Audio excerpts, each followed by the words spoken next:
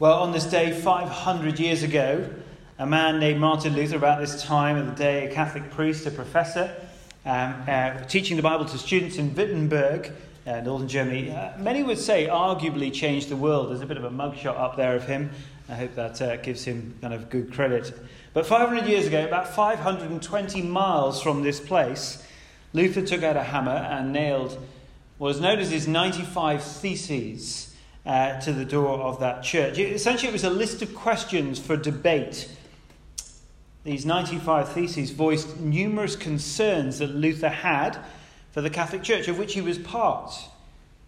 Many others were involved in what we now know as the Reformation. I guess the seedbed began in this country with a man called John Wycliffe over 100 years earlier. He'd shared some of Luther's concerns. Wycliffe wanted everyone to be able to understand the great news of the Lord Jesus Christ, the gospel. And so he translated the Bible into English, and it caused mass controversy. He was hated by the Catholic Church. He was tracked down and eventually killed. Now, as I said, Wycliffe, I suppose, laid the seedbed in this country, but like the Reformers, he wanted the Bible to be accessible to all because they understood the Bible for what it was. It was the Word of God. They saw in the church of the day, the Catholic Church, a continued distorting of God's Word. And as Luther studied the Bible, particularly the book of Romans, the more he did, the more he saw that the Catholic Church had moved so far that he had to do something, that he had to say something. And so Luther preached and he wrote and he argued, and eventually on October the 31st, 1517, he nailed his 95 Theses, these questions, to a small church door, and thus started the Reformation, and arguably changed the world. He was not alone. Of course, there were others like Zwingli and Calvin down in Geneva at the time. Heroes, certainly you'll have heard me rattle on about them over the years. Heroes in this country, people like Cranmer and Latimer and Ridley, and many, many others who sought to reform the church away from Catholic doctrines and practices. Now, we haven't got time to go into detail. Neil's given a little summary at the beginning about how the Reformation happened, particularly in this country. It was very complicated in many, many ways. But what they argued for and what they achieved has been summarised, as they've been prayed actually already, and Neil mentioned them as well, summarised in 5 statements. 5, in a sense, what they're called solas. Sola meaning alone. 5 biblical priorities. These were the 5 foundational rallying cries of the Protestant reformers. They're known as the 5 solas. The first one being sola scriptura, Scripture alone. See, the Catholic Church had taught that the foundation of their faith was found in a combination of the Bible on one hand, but on the other hand, the sacred church tradition. And Luther and the Reformers saw this as a distortion, and they showed that our faith comes alone from the inspired, God-breathed word of God, the Bible, that is. Sola Scriptura, Scripture alone. The second sola was that of sola gratia, grace alone. The Catholic Church, you see, had taught that we are saved, again, a combination of God's grace, that is his unmerited kindness, but also that we can accumulate merit before God through our own good works and through other works of the church as well. Again, the Reformers brought us back to God's word, and they said, sola gratia, grace alone. The Bible is clear that we are saved by grace alone, not by works, so that no one can boast, Ephesians tells us. So sola fide, faith alone. The Catholic Church taught that we are justified by faith. That is, that we are made right before God, but also by the works that we produce. And the Reformers responded, no, we are justified by faith alone. And it was very much, that was the heart of Luther's investigations into Romans 1 and further through Romans. He said, no, there's something wrong here. And the Reformers brought us back to God's word to show us that we are saved by grace alone, through faith alone. And also, fourthly, solus Christus, in Christ alone. See, the Catholic Church again had combined, they said that we're saved by the merits of Christ. Yes, that's what we see in the Bible, but we're also saved by the merits of the saints. Those that they have beatified, the Pope had beatified. They also taught that we approach God through Christ, as the Bible tells us, but also through Mary and the saints as well. They pray and intercede for us. And the Reformers responded, no. We are saved by the merits of Christ alone. And we come to God in prayer in Christ alone. As Hebrews 10 shows us that we have confidence that we can approach God. How? Through Jesus' blood alone. And all of this summarized in the end, Soli Deo Gloria, to the glory of God alone. The Catholic Church, you see, had taught we now understand as a kind of a theology of glory, which gave glory for salvation to Christ, but also, again, they spread it out. They said, no, glory must go to Mary, glory must go to the saints, but also glory must go to the individual who is saved as well. And the Reformers rightly responded as they turned back to God's word, showing us that the only true gospel is that we give glory to God alone for everything. You see, the Reformers understood that what the Catholic Church had done, they described it in this way. They said it was a perversion of God's word. And they brought people humbly, lovingly back to God's word. And it literally changed the world. How? Well, let me just give you a bit of an insight. How, if you were to come to a post-Reformation church, what would it look at in any different way to previously? Well, you now went to church and you could understand what was being said.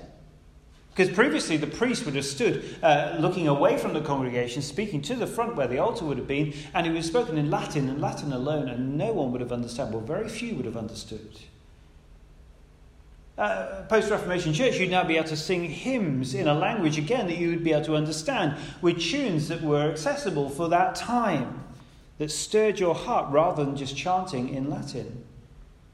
You can now go to church and you would see at the front a pastor, a minister of the gospel, not a priest. Faithful pastors were no longer trying to impart grace or effect salvation in a way.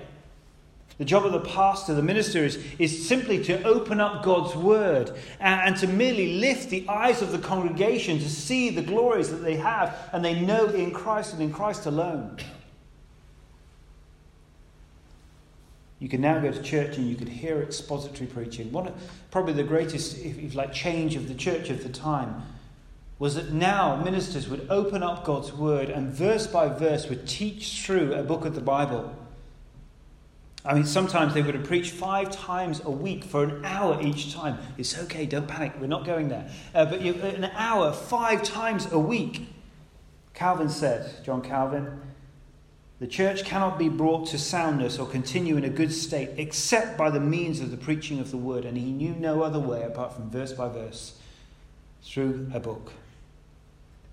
These were the radical changes that reformed the church, and it led to an explosion of growth, but also an explosion and an expansion as well to what we see today.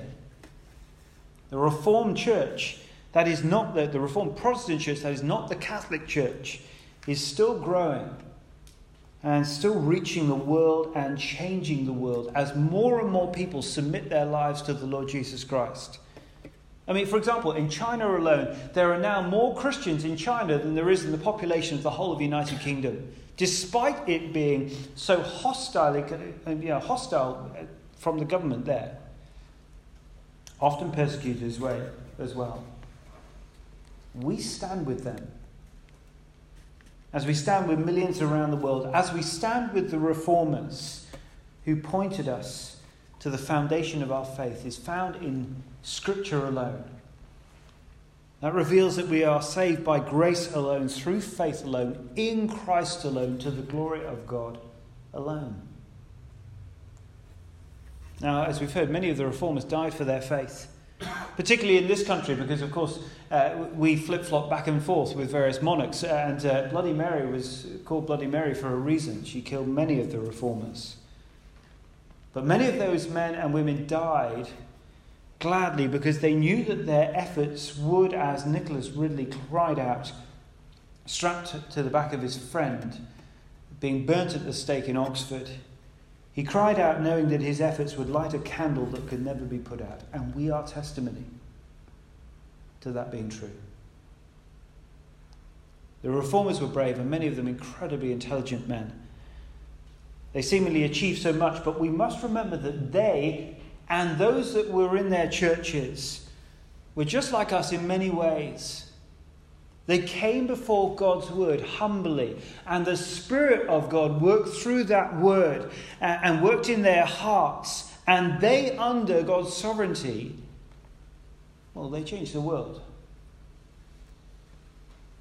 Now, the timing of our passage today is absolutely wonderful, isn't it? God is great, isn't he?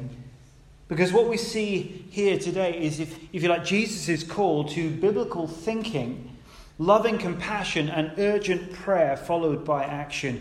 And that is exactly what the reformers did. They responded to Jesus and his calls through his word.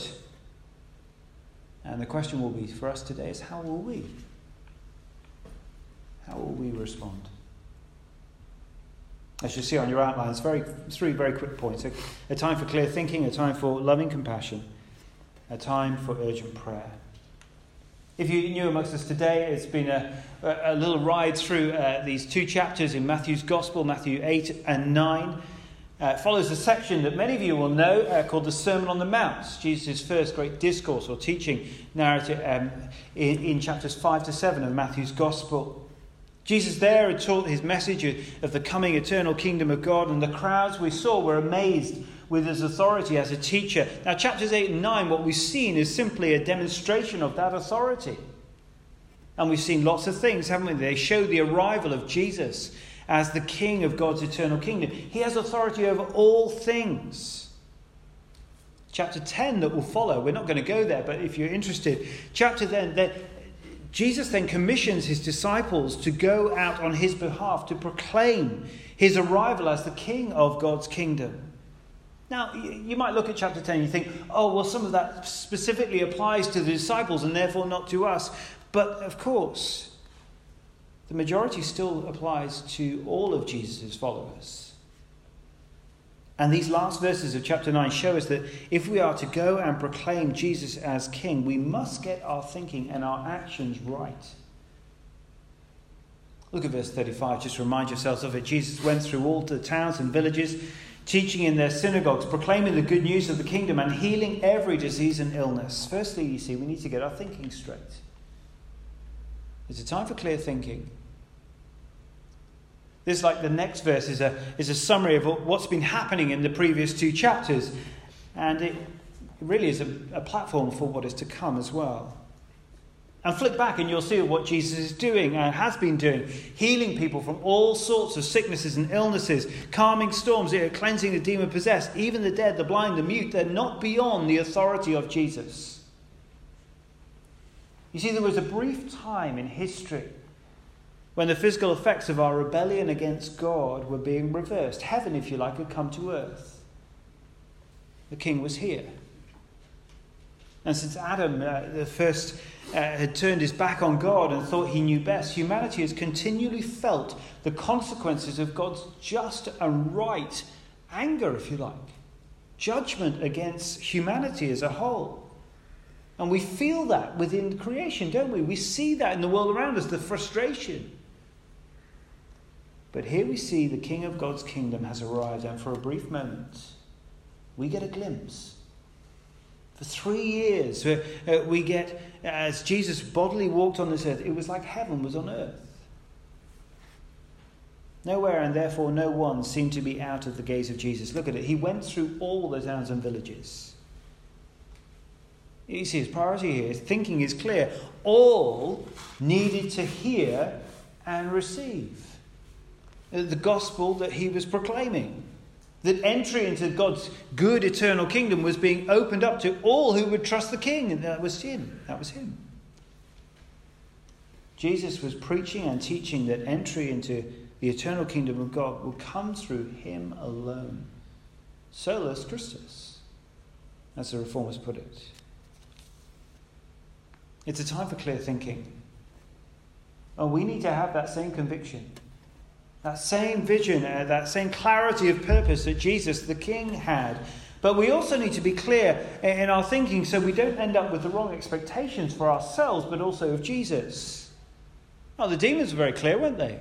Think back to chapter 8, verse 29. That they knew what Jesus had come to do. They knew who he was. Chapter 8, 29 says this: "What do you want from a son of God?" the demons said.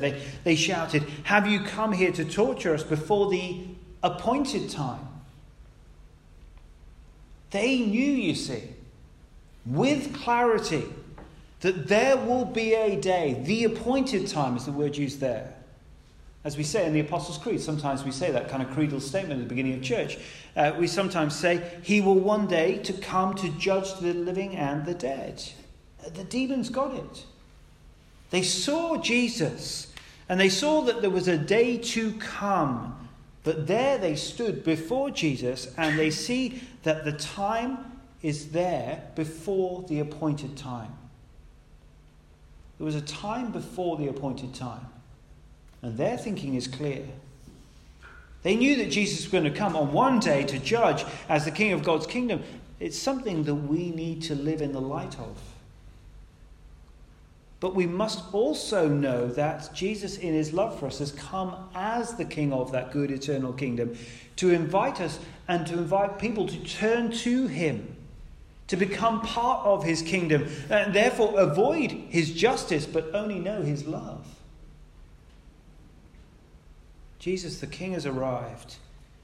And we have to understand in what sense he has arrived. Oh, it's not the appointed time. It's not the final moments. So we need to stop walking around with our heads kind of low and ashamed. The King not knowing what time we're in. Jesus has come, and he will one day finally come. And he has placed in our hearts, if we know him and put our faith in him, he's placed in our hearts a down payment of his Spirit to make us ready for that final day, the appointed day. We need to get our thinking clear. We need to get our priorities in line with the King of the kingdom, who we see in verse 35 went about all the towns and villages, teaching in their synagogues, preaching the good news. I wonder if we do that. It's a time for clear thinking. It's a time for loving compassion. Look at verse 36. When he saw the crowds, he had compassion on them because they were harassed and helpless, like sheep without a shepherd. And that is, get the eyes of Jesus here. When he sees humanity, when he sees your friends, when he sees your colleagues, when he sees your neighbours, some of your family even, living and experiencing the effects of sin in the world, he has compassion. It's in total contrast, isn't it, to the Pharisees who had pointed the finger, had looked down their noses upon. They were self-righteous. But rather Jesus stands here as the righteous one with all compassion. Rather than looking down with disdain from the comfortable saddle of his moral high horse, Jesus comes alongside, doesn't he? And he loves. And he has compassion. And literally that word for compassion is an extraordinary word. It comes basically from the word entrails. I'm sorry to mention that on a church on Sunday morning. But it's really from his gut. Right from deep inside of who he is. Jesus feels deeply as he looks out and sees the people. Why? Well, because he sees they are harassed and helpless. The Reformers are a wonderful example in this. Yes, they fought for truth and faithfulness to God's word, but their undergirding motivation was for the people to hear the gospel. Their hearts went out to the people. Jesus has compassion here for the harassed and helpless people. But look who Jesus is blaming. It's interesting, isn't it? It's the spiritual leaders who are on the radar of Jesus here. The people are sheep without a shepherd. Where they should have been lovingly led and protected, they'd only received the pointed finger of judgment. Very similar to the harsh judgment that fell upon the God's leaders of God's people in Ezekiel 34. But Jesus stands in contrast to them here. He's the one who has compassion.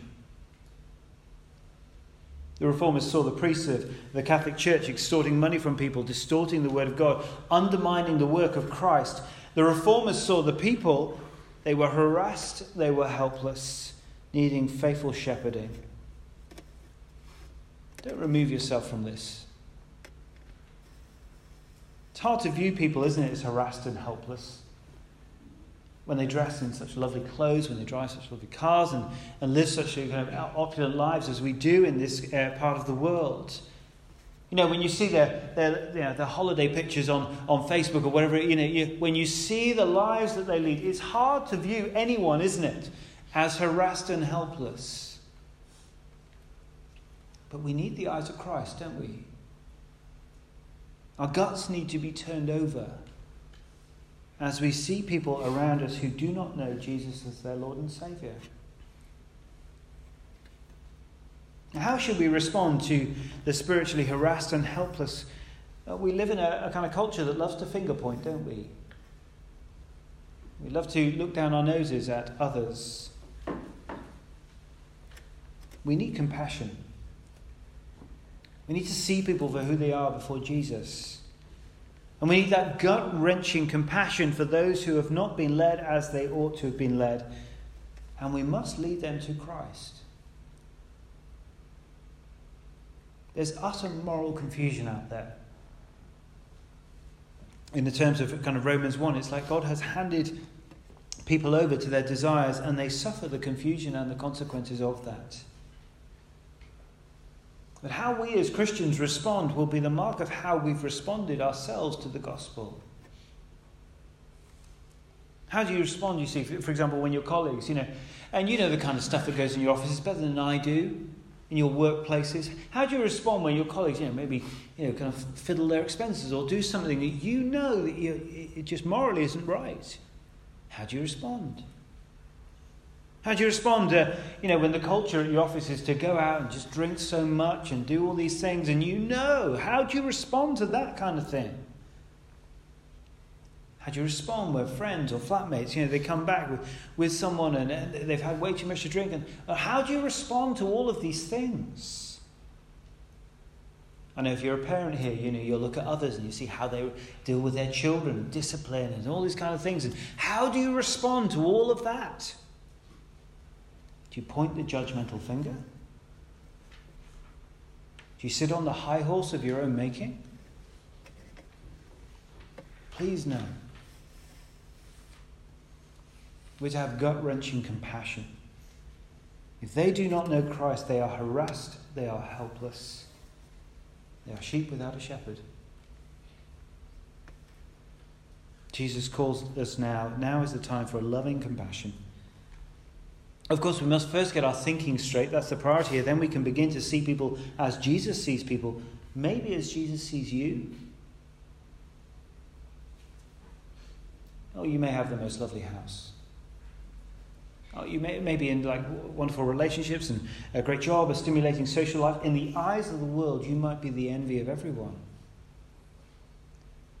But Jesus is saying here, if you are a sheep without a shepherd, come to him. Come to Jesus. He's the good shepherd. And he will lead you and he will love you and he will care for you eternally. Or you may not feel or look harassed and helpless, but picture yourself before an all-powerful judge and you've got only your life as your defense. How are you going to stand? Please see your need and know that Jesus will receive you. And not with a judgmental pointed finger, but rather with compassion. If you're only willing to trust him.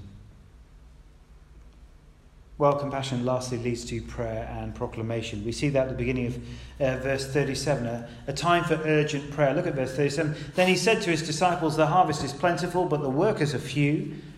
Ask the Lord of the harvest, therefore, to send out workers into his harvest field. You see, for all that we see around us, for all the frustration and the sadness in this world, how should we respond? Notice there's no kind of little footnote that says, I'm an introvert, this doesn't apply. We love to play that one, don't we? Jesus shows compassion, but then calls us to pray. To pray to him, look at that, Jesus, the Lord of the harvest. And to pray for what? For workers. When do we pray?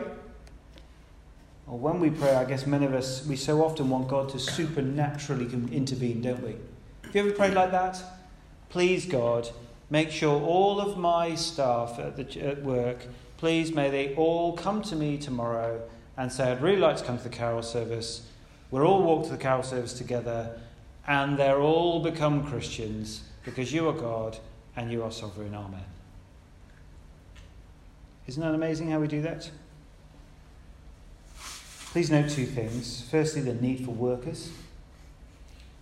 Secondly, note the assumption that Jesus makes. The harvest is plentiful. I don't know if you've ever dared to ask friends. Just probe into their life a little bit, one-on-one with them. Many people, if you actually spend time with them, and don't point the finger, but come to them in a compassionate way, for many, life doesn't make sense. People want to know more about what you believe. They may even recognize their need for a shepherd. People just don't want to be looked down upon and judged. And the sad truth is, the harvest is plentiful. Do you believe God's word? Well, if you do, listen to it. Know the truth out there. The harvest is plentiful, but the workers are few. There aren't enough humble, trained, committed workers to go out into harvest fields. Oh, sadly, too often Christians, and you may be guilty of this, I don't know. Too often Christians just sit around chatting about how strategically to reap the harvest. And they don't go out themselves. Or about how much they enjoyed church and how much they learnt and have stacked up in their mighty brains. They never get out there, though. Now, I know nothing about harvesting. As you look at me, I'm an urbanite, and there you go. I know nothing about farming whatsoever. But even a simpleton like me knows a harvest does not pick itself. There is plenty of harvest. We just have to be willing to go, don't we? The Good Shepherd, Jesus, asks us to pray that we throw out, literally drive out workers into the harvest field. And we just got to ask the question, why will you not go? Why will you not go? Firstly, we need clear thinking. Well, you have now, so you've got no excuse there. Sorry. Secondly, we need gut-wrenching compassion. That's over to you. How are you going to start viewing people? As Jesus views you, or are you just going to start pointing the finger? You need to start seeing your neighbours as Jesus sees them. A sheep without a shepherd. And thirdly, we need urgent prayer. We need to pray, and we need to pray, and we need to pray again. If you live in this area, you need to look around the people. You may not even know their names. Find out their names. Bake them a cake. Go and see them. Get their names. Put them in a note in your phone and pray for them. Just get on with it. And you need to ask the Lord of the harvest to get you out into the harvest field as a worker for Christ. Can you imagine if Martin Luther, 500 years ago, on this day, he finished his 95 Theses, probably about 6 a.m. over breakfast, and he went, oh, that's a good bit of thinking. And then he rolled his scroll up again and put it in his desk. Can you imagine if still today you could go to Wittenberg and you could go into his study, and I don't know if this is true, but go into his study and open up a drawer and find out his 95 Theses, and they're still there. And he wasn't willing to go any further. Imagine if he had no compassion for the people. Imagine that he wouldn't pray and trust God, that he would go out and take a very risky stand. Imagine if he never drove that nail into the door of Wittenberg Castle. But he did. And God gave him everything that he needed. And it changed the world. There's a time for clear thinking, a time for loving compassion, a time for urgent prayer. I wonder, are you willing to be the worker, to be sent out? Because the harvest fields are plentiful, but the workers are few. What are you afraid of? What is getting in the way of you going out there and speaking about Jesus? Why do you not trust Jesus with this? The harvest is plentiful, but the workers are few. Ask the Lord of the harvest, therefore, to send out workers into his harvest field. We should be saying right now, let's go. Let's go. Let's pray as we close. Words of a prayer of Martin Luther. I cannot choose but adhere to the word of God, which has possession of my conscience. Nor can I possibly, nor will I even make any recantation, since it neither safe nor honest to act contrary to conscience. Here I stand. I cannot do otherwise, so help me God. So, Lord God and Heavenly Father, I pray that that is true for us, each one of us here today. Soli Deo Gloria, to the glory of God alone. Amen.